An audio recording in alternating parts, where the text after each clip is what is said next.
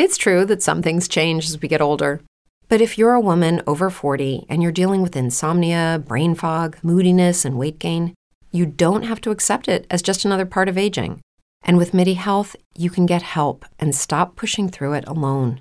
The experts at MIDI understand that all these symptoms can be connected to the hormonal changes that happen around menopause, and MIDI can help you feel more like yourself again. Many healthcare providers aren't trained to treat or even recognize menopause symptoms. MIDI clinicians are menopause experts. They're dedicated to providing safe, effective, FDA-approved solutions for dozens of hormonal symptoms, not just hot flashes. Most importantly, they're covered by insurance. 91% of MIDI patients get relief from symptoms within just 2 months. You deserve to feel great. Book your virtual visit today at joinmidi.com. That's joinmidi.com. If you're a woman over 40 dealing with hot flashes, insomnia, brain fog, moodiness, or weight gain, you don't have to accept it as just another part of aging. The experts at MIDI Health know all these symptoms can be connected to the hormonal changes of menopause, and MIDI can help with safe, effective, FDA-approved solutions covered by insurance. 91% of MIDI patients get relief from symptoms within just 2 months. Book your virtual visit today at joinmidi.com.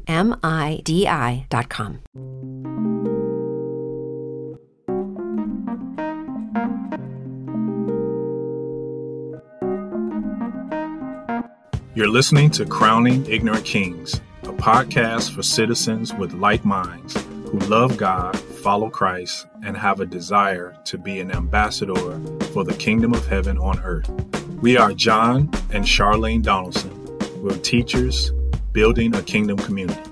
Thank you again for joining us. Now let's adjust our crowns.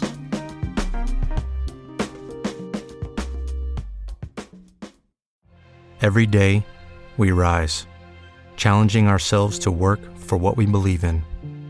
At U.S. Border Patrol, protecting our borders is more than a job. It's a calling. Agents answer the call, working together to keep our country and communities safe. If you're ready for a new mission, join U.S. Border Patrol and go beyond. Learn more at cbp.gov/careers. With Lucky Land Slots, you can get lucky just about anywhere. Dearly beloved, we are gathered here today to... Has anyone seen the bride and groom? Sorry, we're here. We were getting lucky in the limo and we lost track of time. No, Lucky Land Casino, with cash prizes that add up quicker than a guest registry. In that case, I pronounce you lucky. Play for free at LuckyLandSlots.com. Daily bonuses are waiting. No purchase necessary. Void where prohibited by law. 18+. Terms and conditions apply. See website for details. I want to do something very interesting. I want to talk about what they never talk about in Bible schools and in seminaries. I have a degree in theology from a university, a very famous one here in America. I completed 3 bachelor's degrees from that university, all in 4 years. I obtained a master's degree with honor. And I have in my possession now over 5 doctorate degrees bestowed upon me by universities. And after all of that, I've never heard any school, no seminary, no Bible school make that statement you see there.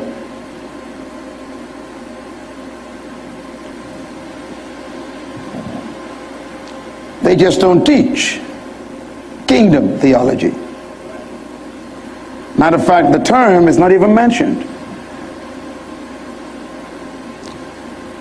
And as I sat in my classes in university for 4 years studying theology, they made me read German writers. They made me read Catholic priests like St. Augustine. They made me study commentaries by Calvin, John Wesley. They made me study the deep thinkers that dealt with eschatology and rapture and all these stuff. But no one talked to me about the kingdom. And it's the only message Jesus preached. So I am challenging all schools. I don't care how famous they are. If you claim to be teaching and preparing people for the ministry or for life,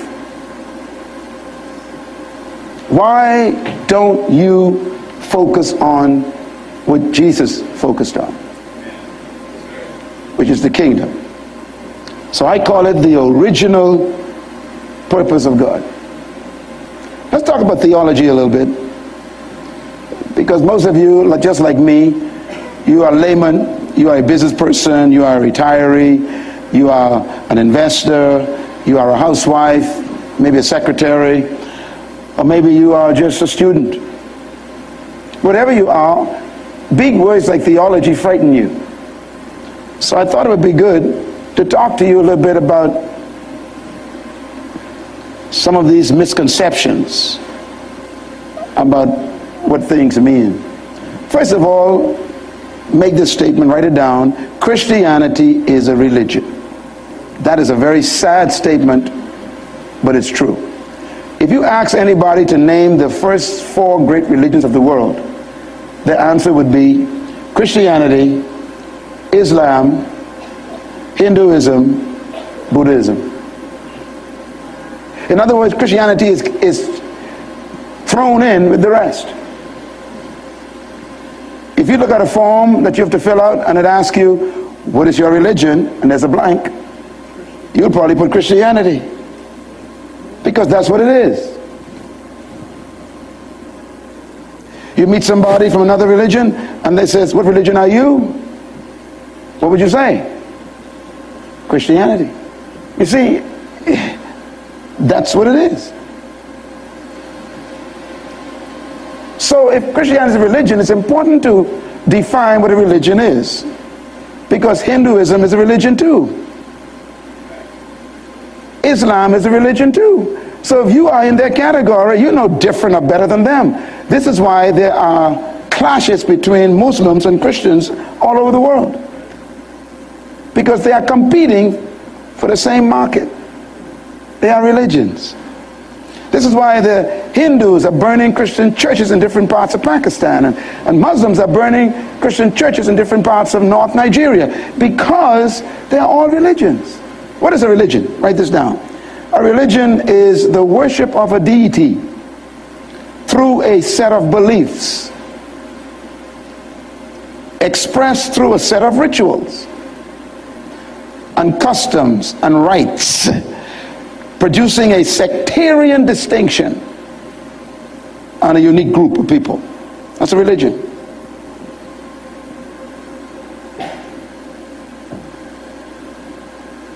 And that's what you are if you are in a religion.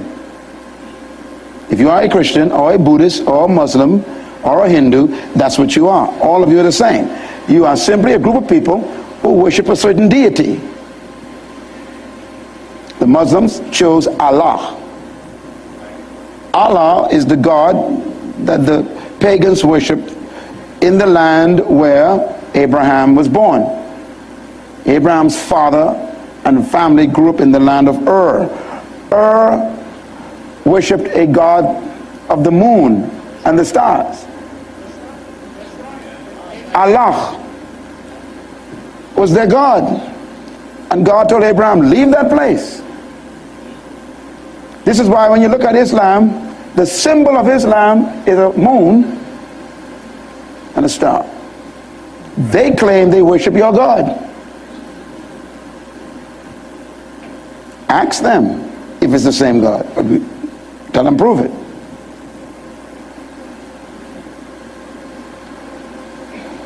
So all religions worship a deity.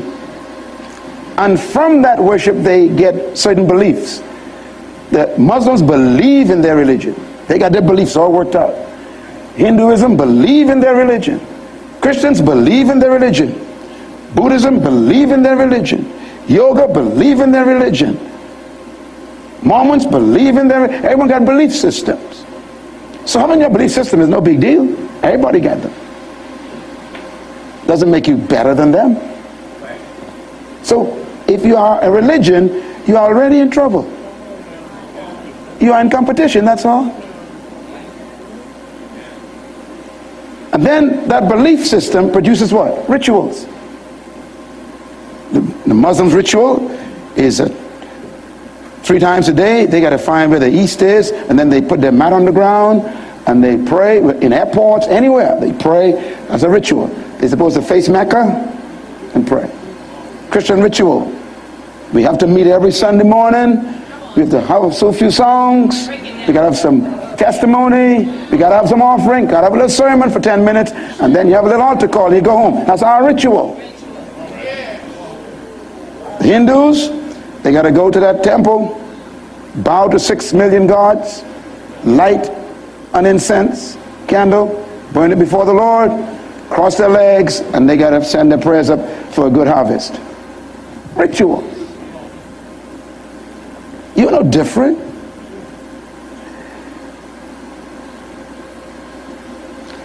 Our theologies must be checked.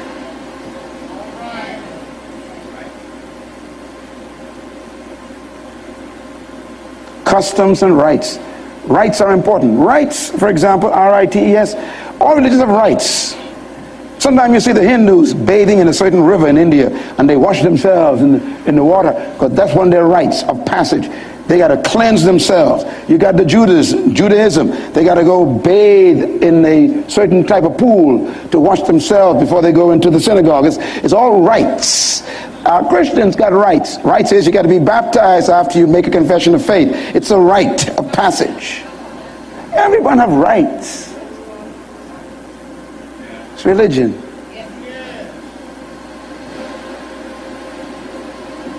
The worst part is the last part. All religions create a sect. A sect that distinguishes them from others. And this is where the fight comes. The fight comes when the sense of being different from you clashes. You know, if a Muslim build a synagogue right next to your church, I wonder how you would feel. And by the way, it's coming to a town near you.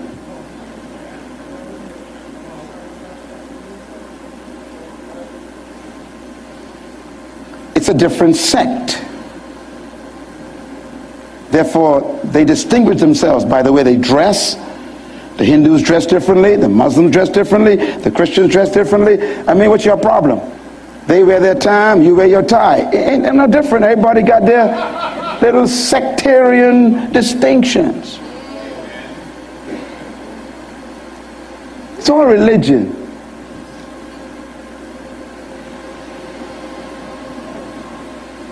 Here's the good news. A kingdom is not a religion. I could go home now. I could quit.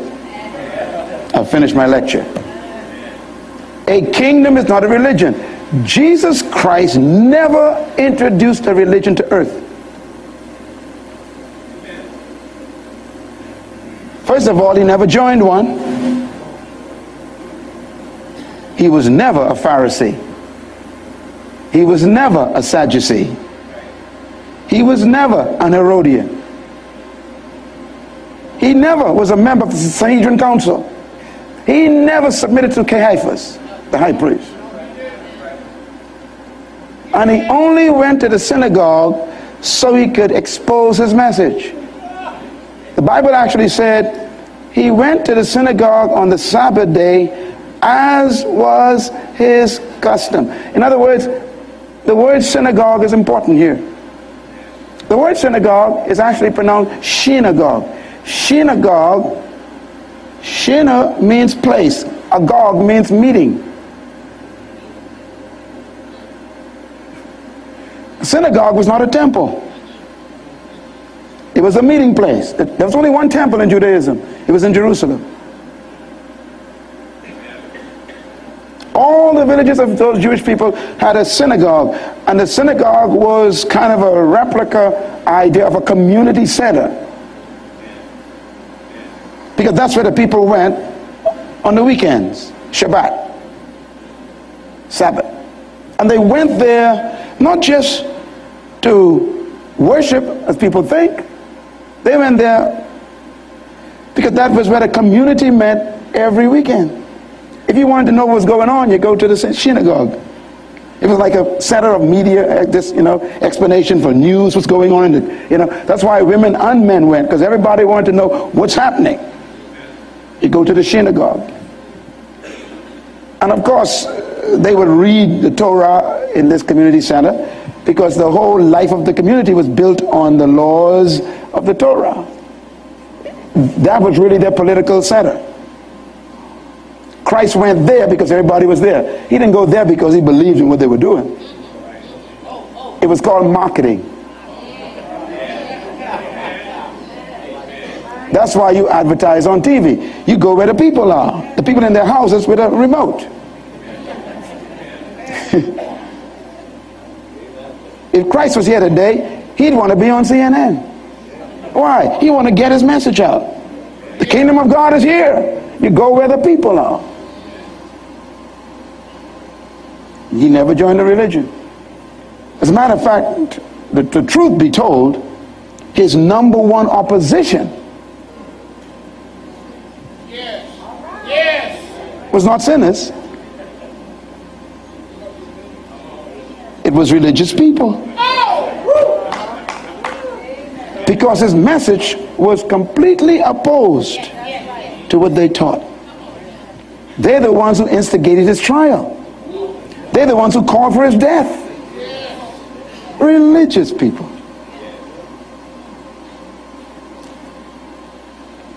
Think. How did we get like this? Write this down. A kingdom is a country. And this takes a very strong paradigm shift. To shift you from religion to country is difficult. To help you change your thinking from rituals to rights, R-I-G-H-T-S, is difficult. To change you from membership to citizenship is very difficult. Religion has members, countries don't. Countries have citizens. And they're completely different creatures.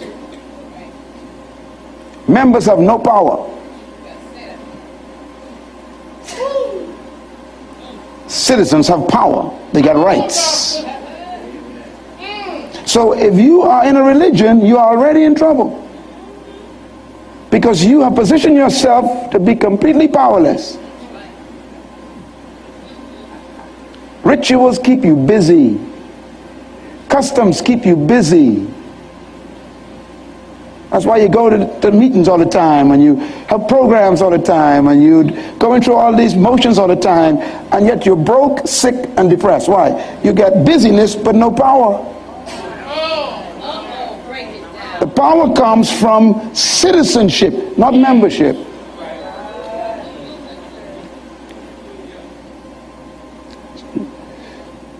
What is a kingdom? It's a country governed by a king with all the components of a nation. That's why Jesus' message was difficult to understand, because he was speaking to a community of people first who were ruled by religion. This is why his first word in his entire ministry, the first word he used is in Matthew 4 verse 17. Make a note of that. His first public statement is Matthew 4:17. And the first word of that statement is this word: repent. Repent means to change the way you think. He was attacking concepts first. He said the way you're thinking it's wrong. You have to change your thinking. Your thinking is corrupted. You think as a religion. You think in terms of rituals and customs and traditions. He said, I come to give you something completely different. I come to give you the kingdom of heaven has arrived, he says. A country is here. It's tough to teach that.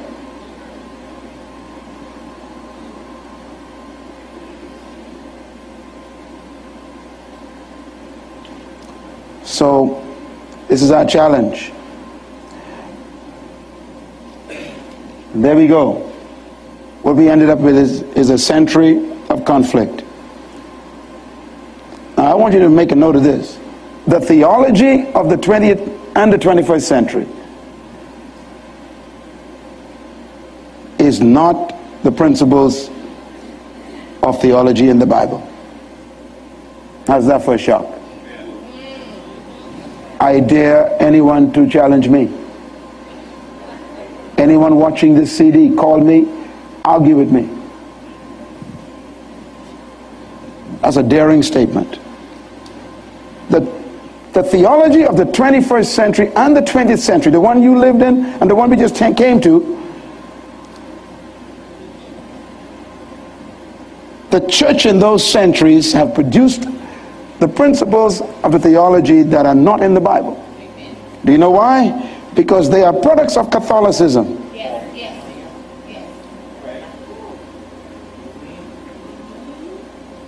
Don't forget that a Protestant is a Catholic.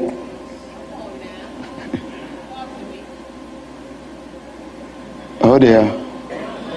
I got to explain that, right? Okay. The founder of Protestantism is a little Catholic priest whose name is Martin Luther. He is a German. He lived in a monastery. He died as a Catholic priest. He never stopped being a Catholic priest. What he did was he read the Bible himself one day. Now in those days, no one was allowed to read the Bible except the priest. The people were not allowed to touch the Bible. It was illegal to read the Bible.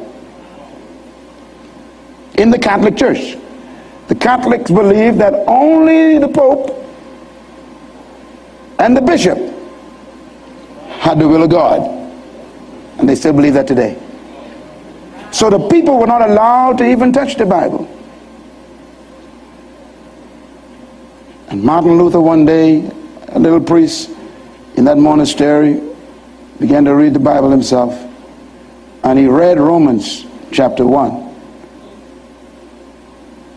And he read verse 17. That's all he did. And it said, the just shall live by faith. He read that.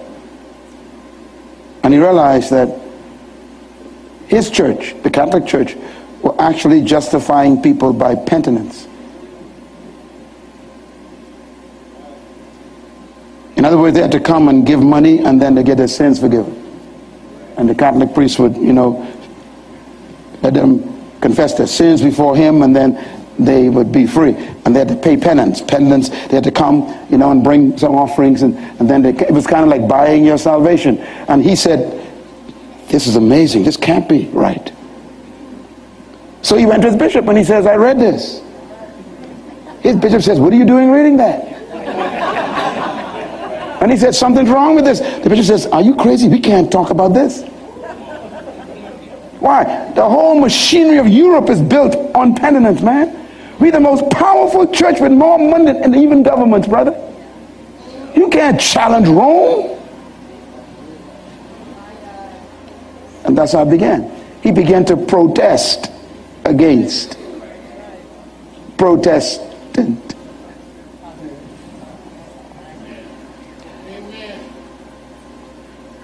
He was brought on trial and he refused to recant. So he remained a Catholic priest in exile. He loved the Catholic Church to his death. He was a Catholic.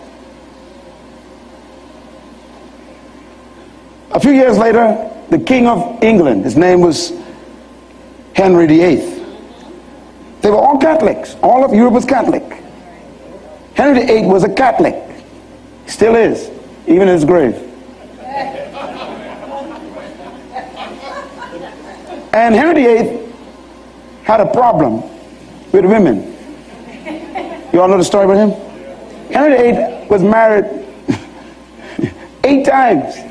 He had 8 wives. And his first wife that he had couldn't bear him a son. And he wanted an heir to his throne. Because kings need heirs to carry their legacy on. And his wife could not conceive. So he was in a dilemma. The Catholic Church did not allow divorce. It's against the Catholic laws. So he was a Catholic, and the king was actually the presider over the Catholic Church in England. He was the leader of the church. So what do? You need an heir. Your wife can't conceive. Your kingdom is about to be lost because you can't pass it on. And your religion says you can't get a divorce. So Henry VIII decided, I'm going to change this myself. So he passed a new law. First, he appointed his own bishop, who he called his pope. He named him the Bishop of Canterbury. That's the name of the little city that he established for the head of his church. And the Bishop of Canterbury became the Pope of a faction of the Catholic Church controlled by Henry VIII. So even today, the Bishop of England is a Pope. That's why they can't get together with the Italian Pope, with the Pope in Rome, because they are in competition. This is the problem. Henry created his own Pope and then told the Pope what to do. He told the Pope to rewrite the theology and give permission for divorce. Of course, if someone hires you, you got to do what they say. So the Bishop of Canterbury wrote a new theological amendment, and divorce became possible. Henry VIII got rid of his wife, married another woman. And he called his church the British church, the Anglo-Saxon church. That's Britain.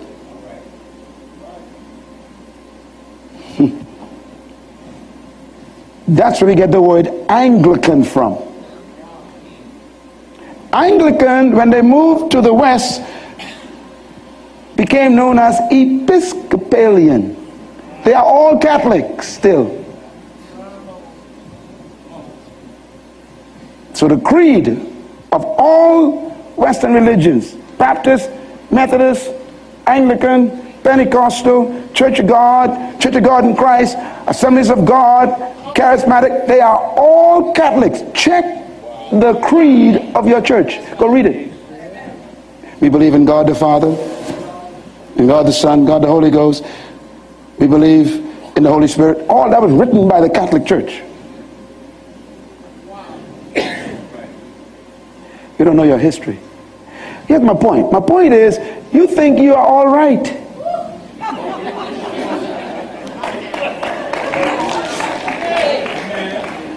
A Protestant is simply a Catholic who believes you are saved by faith. An Anglican is simply a Catholic who believes you can get a divorce. Don't complicate it.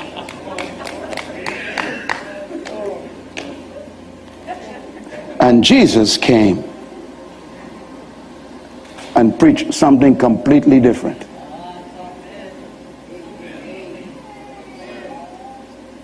The theology is wrong. Write down this number 2. The kingdom concept is the foundation of all scripture. If you don't understand the kingdom concept, I guarantee you will misinterpret the Bible. Sometimes I feel so lonely out here by myself. Sometimes I ask God, like the Apostle Paul, why me? Why did you do this to me? I feel like a spectacle because I'm going to be attacked by everybody. I'm like a voice crying out all in the wilderness by myself saying, don't you get it? Go back and check it.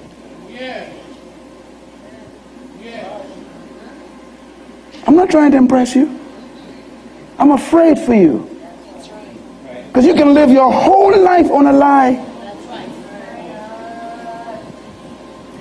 Jesus told the Pharisees, if I had not come and spoken to you the truth, you would have an excuse.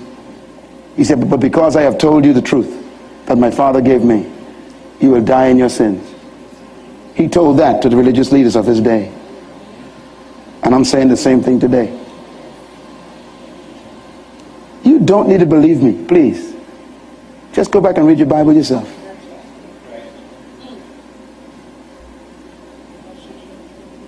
What you're hearing in this room today, great prophets and righteous men wanted to hear and didn't. The kingdom of God has come back. It has re-emerged. And you are alive to see it.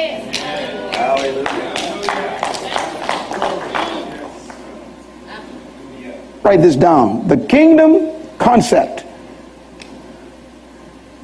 It is necessary for correct interpretation and application of Scripture. And what I mean by that is, if you don't understand the kingdom concept, you can never apply the principles in the text of the Bible correctly. I sit many times and listen to preachers preach, and because they don't have the kingdom concept, their conclusions and their applications are erroneous, and therefore they don't get the results God promised.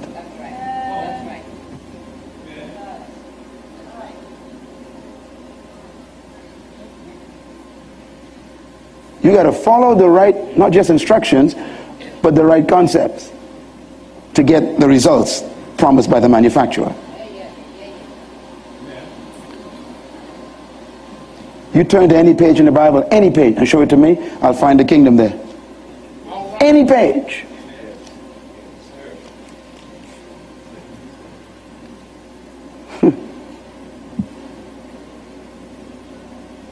"43 years of struggle. My father was a Baptist preacher, still is. But he sits in my church on the front row now taking notes. I grew up in a pew.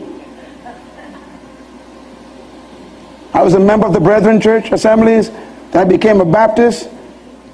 And then I moved with my mother to a Pentecostal church. And I went to the Methodist. And then I went to the Assemblies of God. I went to the Church of God. I've been through all that stuff. Anglican. My wife was a pure Anglican. We've been through all of this. So I'm not bashing religion. I've been in it. My father was a pastor.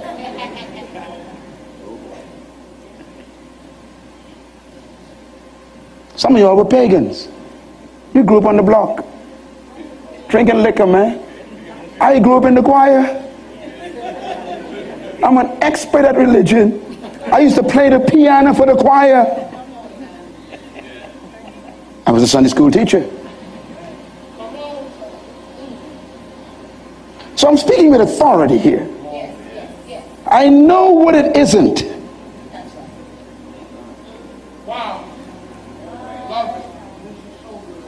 I ran into Jesus and he tripped me down. And when I looked up, he says, "Get it right." And I started reading Matthew, Mark, Luke, and John for the first time in my life as a teenager. And I read them 7 times in one sitting. I didn't move the whole day. And Christ jumped up the page. And I saw the kingdom. And I became a revolutionary in my country at age 17. All the churches attacked me at age 17. I was in the papers every day. The pastors called me a cult. You can't criticize me. It's too late.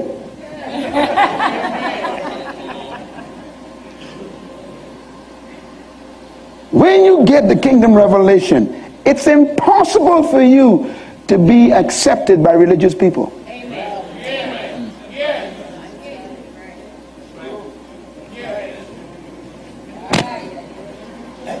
Just like Jesus, the message is so revolutionary.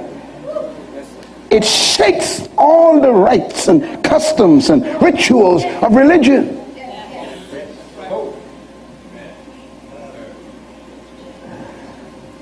But it's the only one that'll set you free.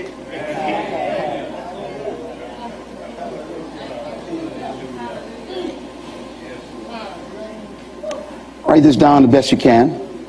The kingdom concepts are the main subject throughout Scripture.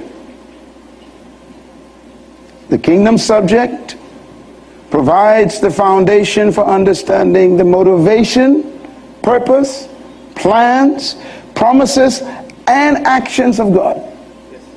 If you want to understand what God is doing and why he's doing it all through history, you have to understand the kingdom concept.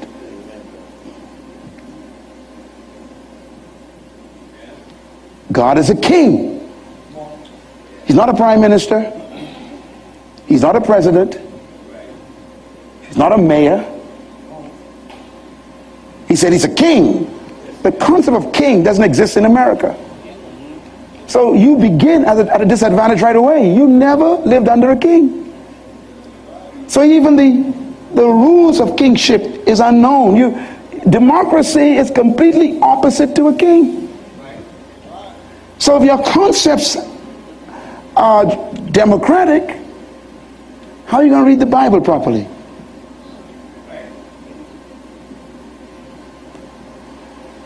So Christ says, repent. What repent means? Change the way you think. And that takes a fearful transition. We are afraid to change our thinking because we are so comfortable with our thinking. We don't want to disrupt our thinking. So we refuse the message. Hey brother, I'm a Baptist, I'll die a Baptist. I'm a Catholic, I'll die a Catholic. That's how people talk. But I know what you're saying is true, but brother, it's too late. I'm a Seventh-day Adventist. I got to get stable right on. See, and we got this whole block, this hard, callous heart.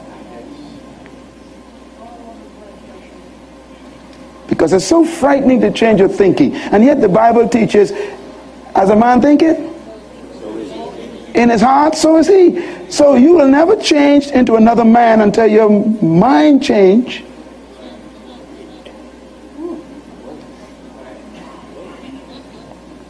You can't understand God.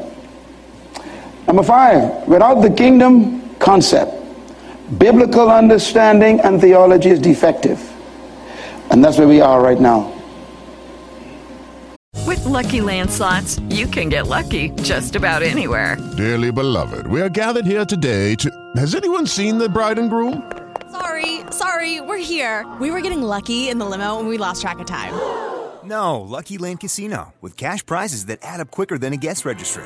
In that case, I pronounce you lucky. Play for free at LuckyLandSlots.com. Daily bonuses are waiting. No purchase necessary. Void where prohibited by law. 18+. Terms and conditions apply. See website for details.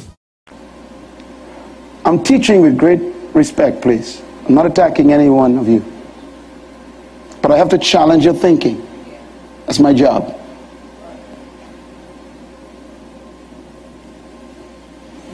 We have defective theology. And if I was to reveal some of the defects to you, you would think I'm a heretic. For example, let me give you just one, and then you'll see that I'm a heretic. Watch this. Calvary is not the gospel.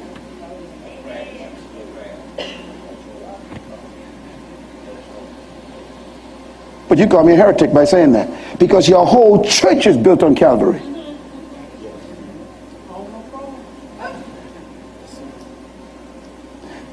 Huh? Jesus never told us to preach his death.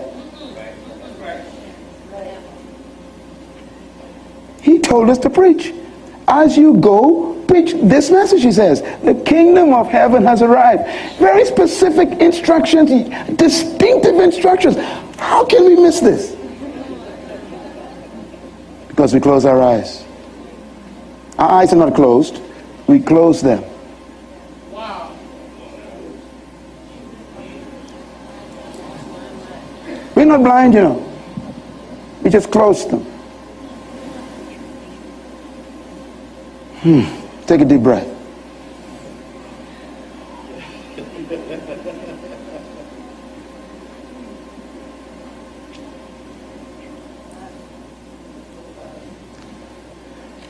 Should I show you that in Scripture? That we close our eyes? better show that to you because you're looking at me really funny. Turn your Bibles to the 13th chapter of Matthew. Matthew 13. Take a deep breath. Tell your neighbor something's coming. Tell your neighbor, hold on to your religion. You're about to lose it. Chapter 13 of Matthew is one of the most important chapters in the Bible. You should memorize it. In this chapter, Jesus Christ is talking about the kingdom.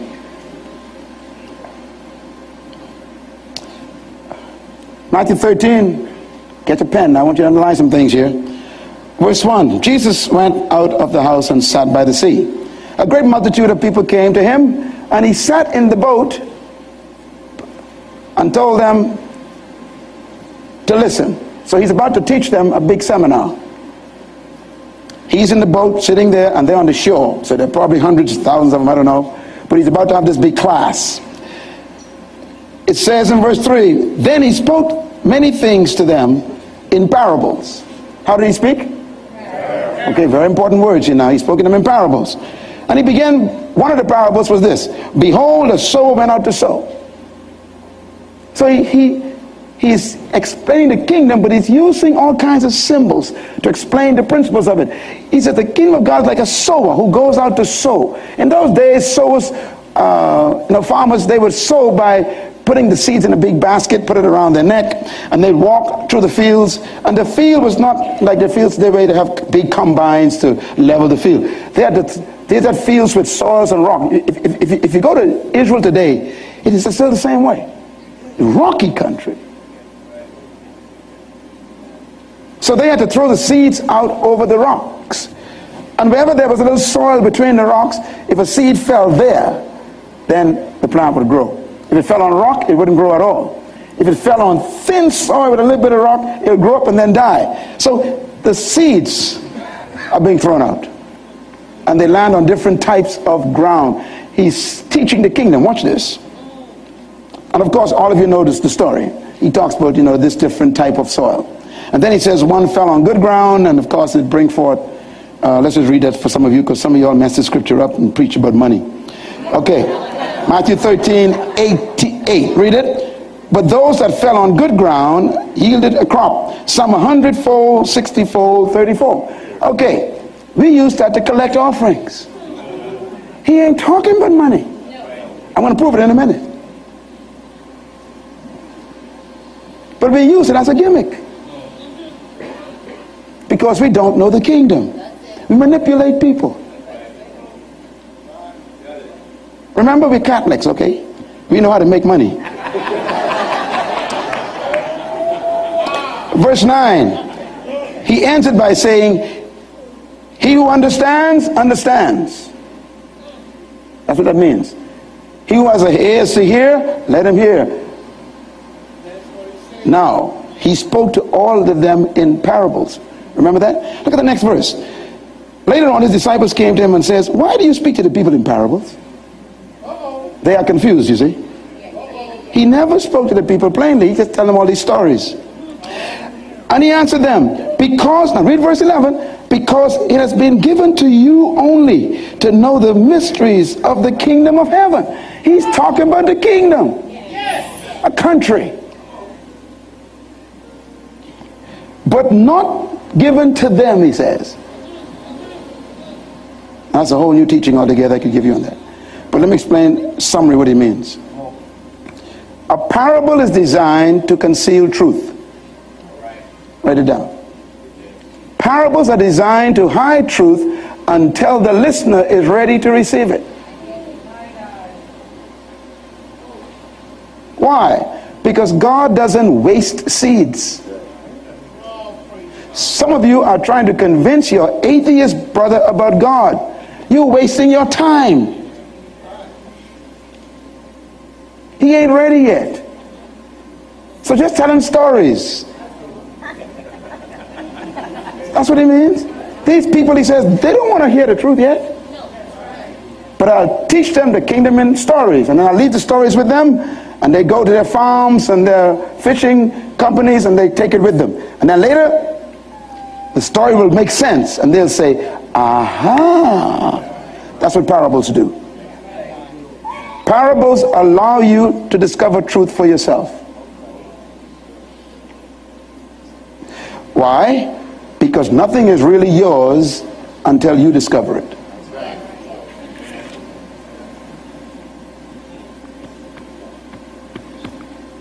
Some people take my books and they read them, and they try to preach my books. You ain't got it yet. You read the book until you say, aha, now it's yours.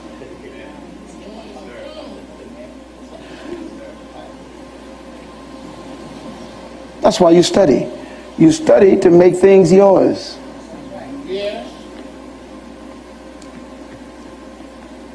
He said, it's been given to you to know the mysteries, but not to them. Now, here's a second explanation. He says, only you I tell the plain truth to about the kingdom. But to the people outside, I say it in parables. Now, what makes the group different from the people? Here's the answer. God does not volunteer information. This is an important principle. God only gives you what you want to know.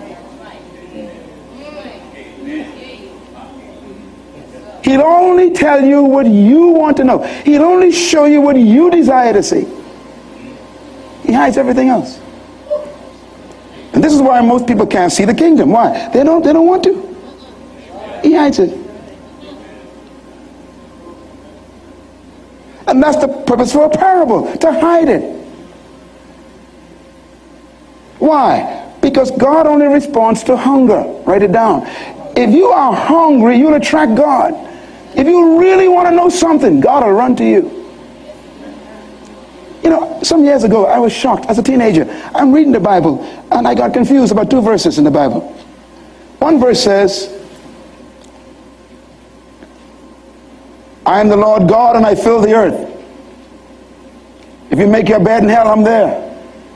In the highest heavens, I am there. I'm reading the verse and I'm thinking, God is everywhere. And then I read another verse, confused me. It says, you will find me only if you seek me, and that with your whole heart. Then I'll let you find me. I'm like, wait a minute, you're everywhere, but then I got to find you? Yes, what he's saying is, I am everywhere, but I only reveal myself to those who want to see me.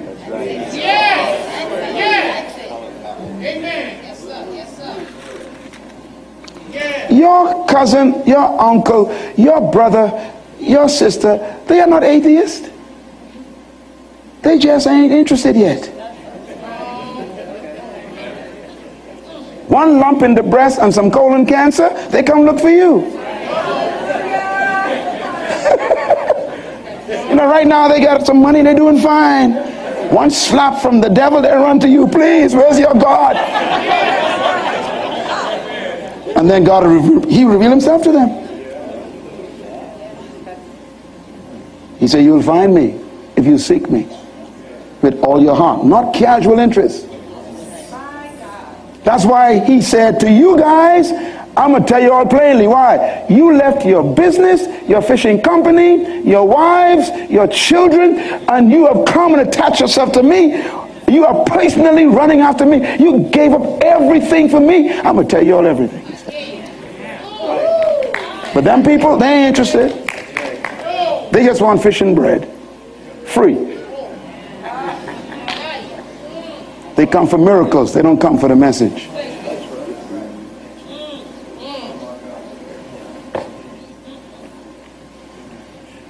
That's the problem.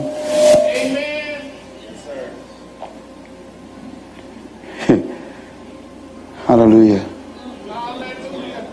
Your being in this conference, please don't take this lightly. The kingdom of God is everywhere, but he says seek first. It doesn't just show up in your life. You discover it. You gotta look for it.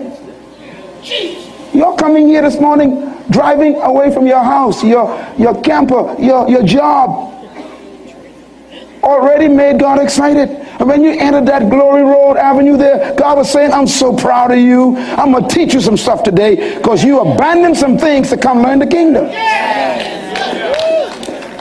Don't take it lightly that you're here. And this is why when you try to explain the kingdom to your family, they think you're a foreigner. They really think you're crazy because they can't see it. He said, I hide it from them, he says.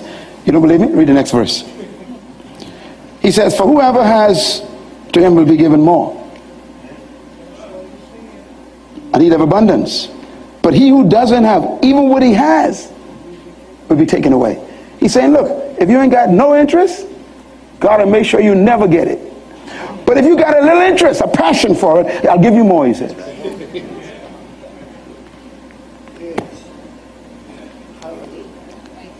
A lady came to me in Naples yesterday before we left.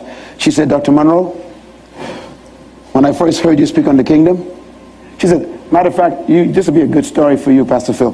The Bible, she told me, she says, they drove from Naples up here because they heard I was coming here. And they saw one of my YouTube messages on the kingdom. They never heard the kingdom. Very wealthy people. And she said she drove up here with a friend and came to Christian Retreat. That's where I was at the time. And she came in here and she said she sat in the back, right where you're sitting in the back there, and she sat and wept the whole session. Because her father, very wealthy, powerful multimillionaire, had said to her as a daughter, this God thing ain't real. And he almost convinced his kids. And she said she knew there was something missing in my life. And she heard one session on YouTube that I taught on the kingdom. And she made a decision, I got to find that man. And she just so happened to receive a flyer that I was going to be here in Bradenton, Florida. And she made her way here, drove all those hours to get here. Sat in the back, she said, and wept. She said she had never heard such things about a kingdom. She said it felt so sweet, it was so real. She said, that's what I'm looking for. And then she said, she was on crutches. She said, you know, she had broken her leg. She said she hobbled outside after the session and bought everything on the table.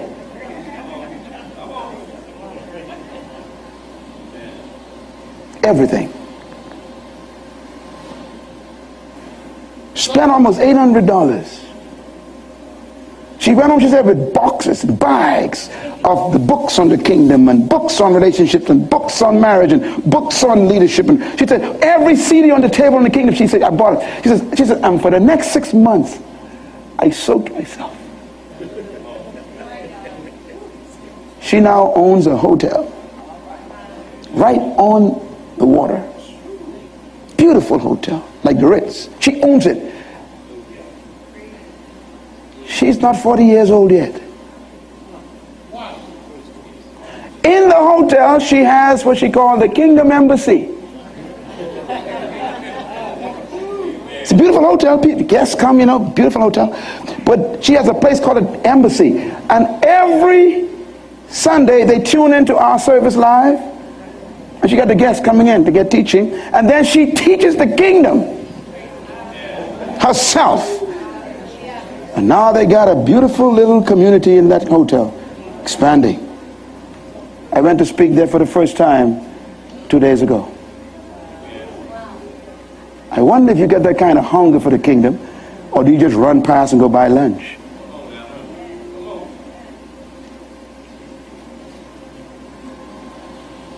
To whom he who has, he says, more will be given. She had a desire, God give her more. Some folks ain't got no interest, God takes away the rest. He even takes away the interest.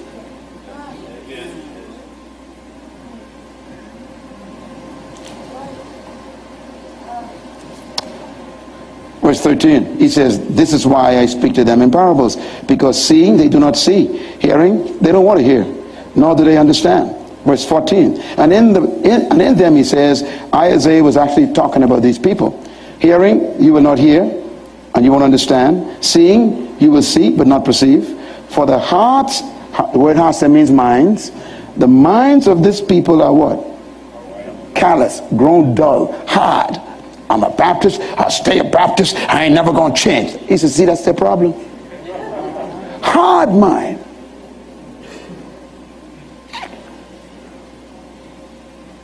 I'm a charismatic, I'm a faith teacher, I'm a faith man, faith. What about the kingdom?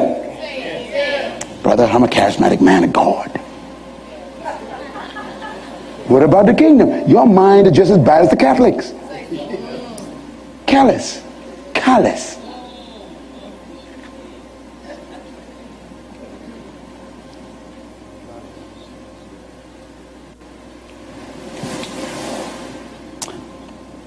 Verse 15. Their ears are hard of hearing. Their eyes they have not closed. Sorry, there it is. Their eyes they have what? Closed. Underline that. That's what I want you to see. He didn't say they are blind. Isn't that amazing? He said what? Their eyes they have closed. When you close your eyes, you impose your own blindness.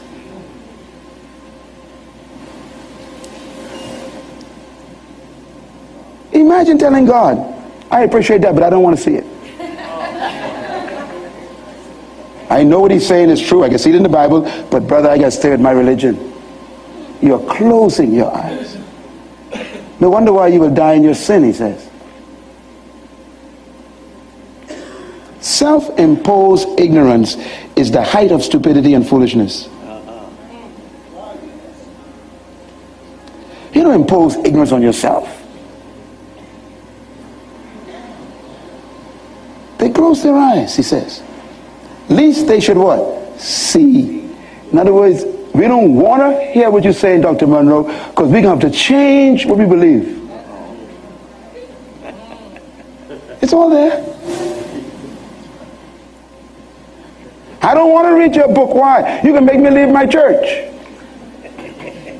I didn't say that. That ain't my decision. My job is to expose you to the kingdom.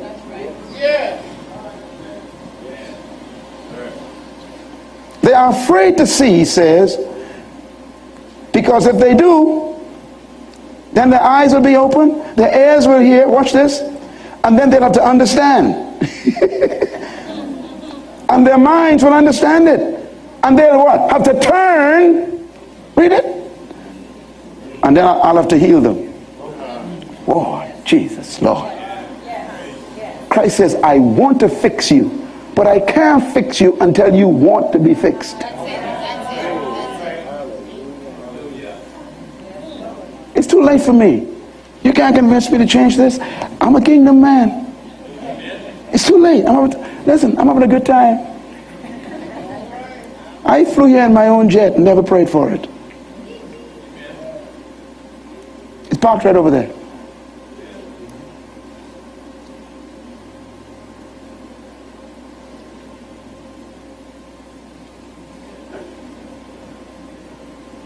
And I don't preach prosperity. Because it's not the gospel. That's right. That stuff comes with the kingdom. That's right. Oh boy, I'm in trouble again. Look at that face, see?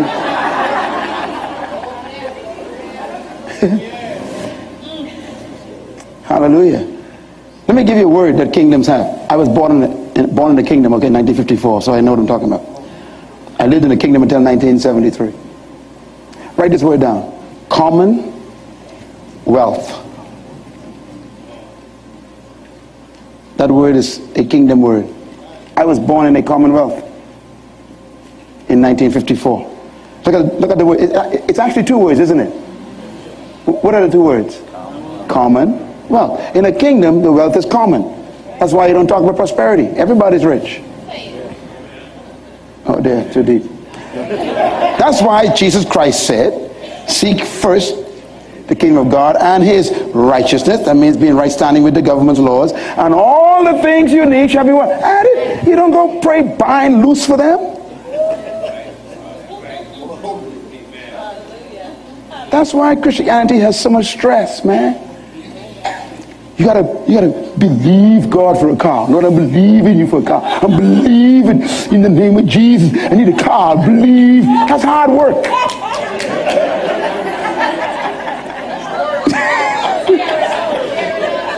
Stress. That's why most Christians are sick. Stress. High blood pressure. Free radical cells in their bodies under stress create tumors. A tumor is a good cell that has been under stress and it begins to multiply uncontrollably. It's called cancer. It comes from stress. Christ's first word to you: why do you worry? What you will eat and what you will drink and what you will wear and how you will live.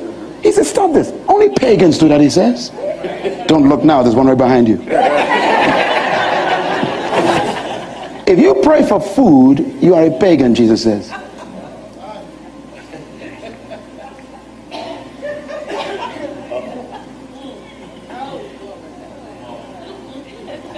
Take a deep breath. It's important, you know, because you'll choke if you don't.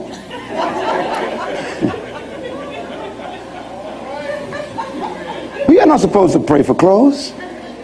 We're in the kingdom. The king is responsible for his citizens. In a democracy, the citizens are responsible for themselves. Two different thinking altogether. So when you ask God for money and food, you insult him because you are telling him he's a negligent king. So what does he say? He says, take no thought of these things, he says. Don't even think about food and clothes and car. Don't insult me. He says what? Because your father knows what you need of, he says. Matthew 6. All this is Matthew 6. He said, all you're supposed to do is seek to get into the kingdom. Seek it, study it, pursue it, understand it, go after it, make your passion with it. Get into it, understand it, he says, and everything will be added to you.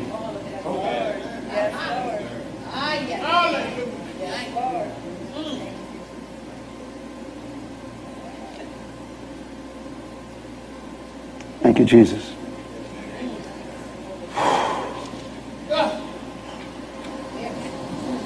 Someday I'll come back and teach on faith.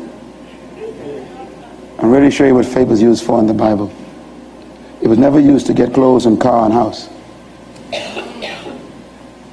Faith is used to move mountains.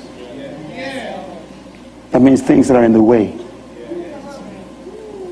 It's to curse trees that don't bear. Not to get things. You live by faith in the kingdom of God. It's your currency. You believe what the king says, and the king does what he promises. That's faith. But if you're going to use faith in the kingdom, you point it at mountains. Not to get a meal. The meal comes with citizenship. Hallelujah. Lift your right hand. Say, Lord, I repent. I change my mind. I will never worry again about my life. What I will eat, what I will drink, what I will wear, how I will live. I surrender everything to you. I am your servant. I am your citizen. I am under your government. The kingdom of God is my jurisdiction. I receive protection, provision from my king. From this day forward, I have peace, love, and joy in the Holy Ghost. This is the kingdom. Welcome home, y'all.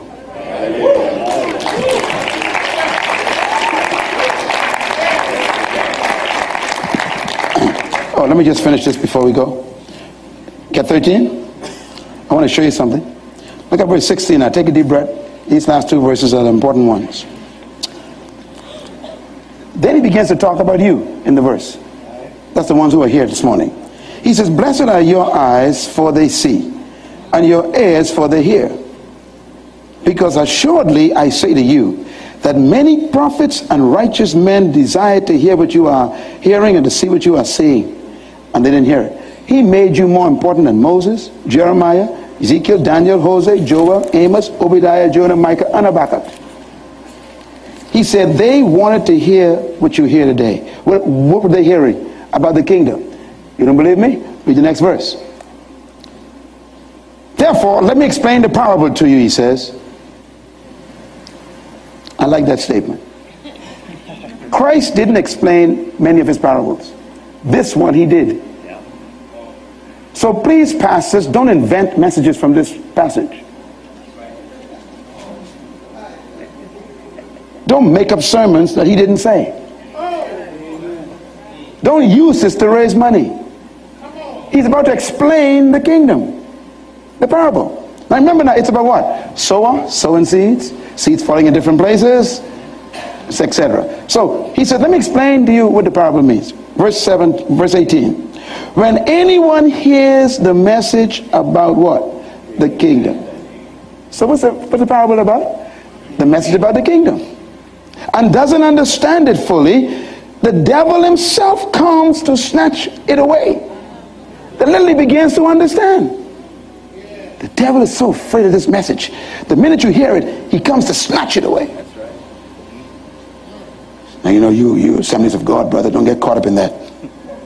I mean, on your way out the door, he tells you that.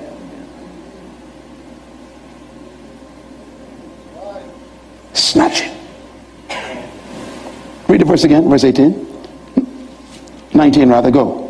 When anyone hears the message about the kingdom and does not understand it fully, then the wicked one comes to snatch away what was sown in his heart. What's heart? Mind.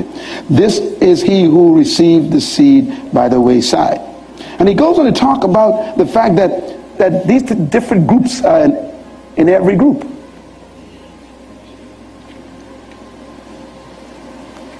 When you read the whole chapter, it says the seed is the message of the kingdom, not money.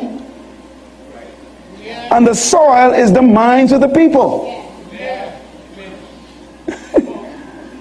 Some will get it, some will hate it, some will refuse it, some will get excited and it'll die, and they'll go back to their old ways. 4 different groups in every group I speak to. That's what he's talking about. And he says the devil is after all of them, to snatch that message away from them. Because the devil knows if you ever capture the kingdom message, he can never control you again.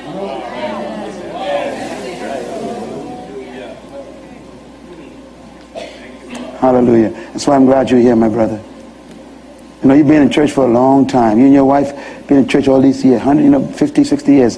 And God says, you know, at the end I want you to get the right one, he says. And he brought you here. He don't want you to retire with the wrong thing. Nicodemus was an old man.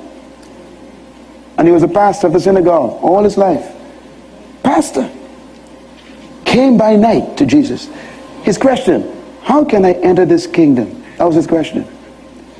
Christ was 30 years old. Young fella. Just like me, young. And you come to me, Pastor Myles, you know, I'm 70 and you young fella, you're 56, you know, tell me something, teach me this, please, in order to keep your rituals.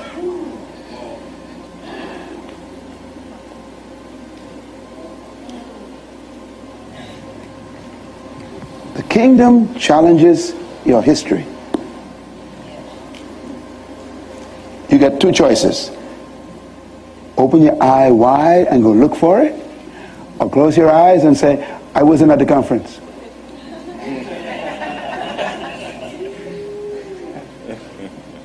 I don't know what you're talking about. No, I wasn't there. I didn't hear a thing. You got a choice. Either go and seek it or pretend it never existed. And you go back to your washing your hands.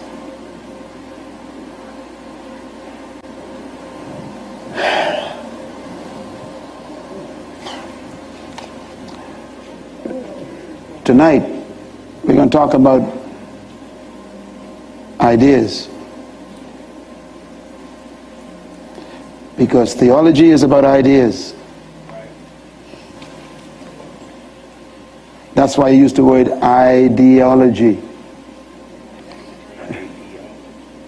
What are the source of your ideas, you believe? Where'd you get them from? Henry VIII? The Pope? Calvin? Matthew Henry? Martin Luther? Where'd you get them from? St. Augustine? The source of your ideas is the source of your ideology. Your ideology becomes your theology. Your theology becomes your philosophy. Your philosophy becomes your life. And there you have it. So if your ideas are wrong, your whole life is wrong. Ready for this? And the word for ideas in Hebrew is the word word. In the Greek, it's the word logos. And thus it says, in the beginning was the word, idea. And the word was with God. And the word was God. All things were made by logos, God's idea. And God's idea became flesh. So Christ was God's original idea coming back to earth. When an idea is exposed, it's called a word. Prove it. You don't know what I'm thinking until I speak. So Christ is called the Word. He's God's idea expressed. That's why he is called Logos. So whatever he says is God's idea. And his first statement, repent, for the kingdom of heaven has arrived. Have a good lunch today. His ideas. Thank you for listening to Crowning Ignorant Kings, where we are cultivating a kingdom community. Please sign up for our podcast, download, like, and share. Look for us on your social media platforms. If you'd like to reach out to us, please send us an email at crowninignorantkings@gmail.com. With Lucky Land Slots, you can get lucky just about anywhere. Dearly beloved, we are gathered here today to... Has anyone seen the bride and groom? Sorry, we're here. We were getting lucky in the limo and we lost track of time. No, Lucky Land Casino, with cash prizes that add up quicker than a guest registry. In that case, I pronounce you lucky. Play for free at LuckyLandSlots.com. Daily bonuses are waiting. No purchase necessary. Void where prohibited by law. 18+. Terms and conditions apply. See website for details. With Lucky Land Slots, you can get lucky just about anywhere. Dearly beloved, we are gathered here today to... Has anyone seen the bride and groom? Sorry, we're here. We were getting lucky in the limo and we lost track of time. No, Lucky Land Casino, with cash prizes that add up quicker than a guest registry. In that case, I pronounce you lucky. Play for free at LuckyLandSlots.com. Daily bonuses are waiting. No purchase necessary. Void where prohibited by law. 18+. Terms and conditions apply. See website for details.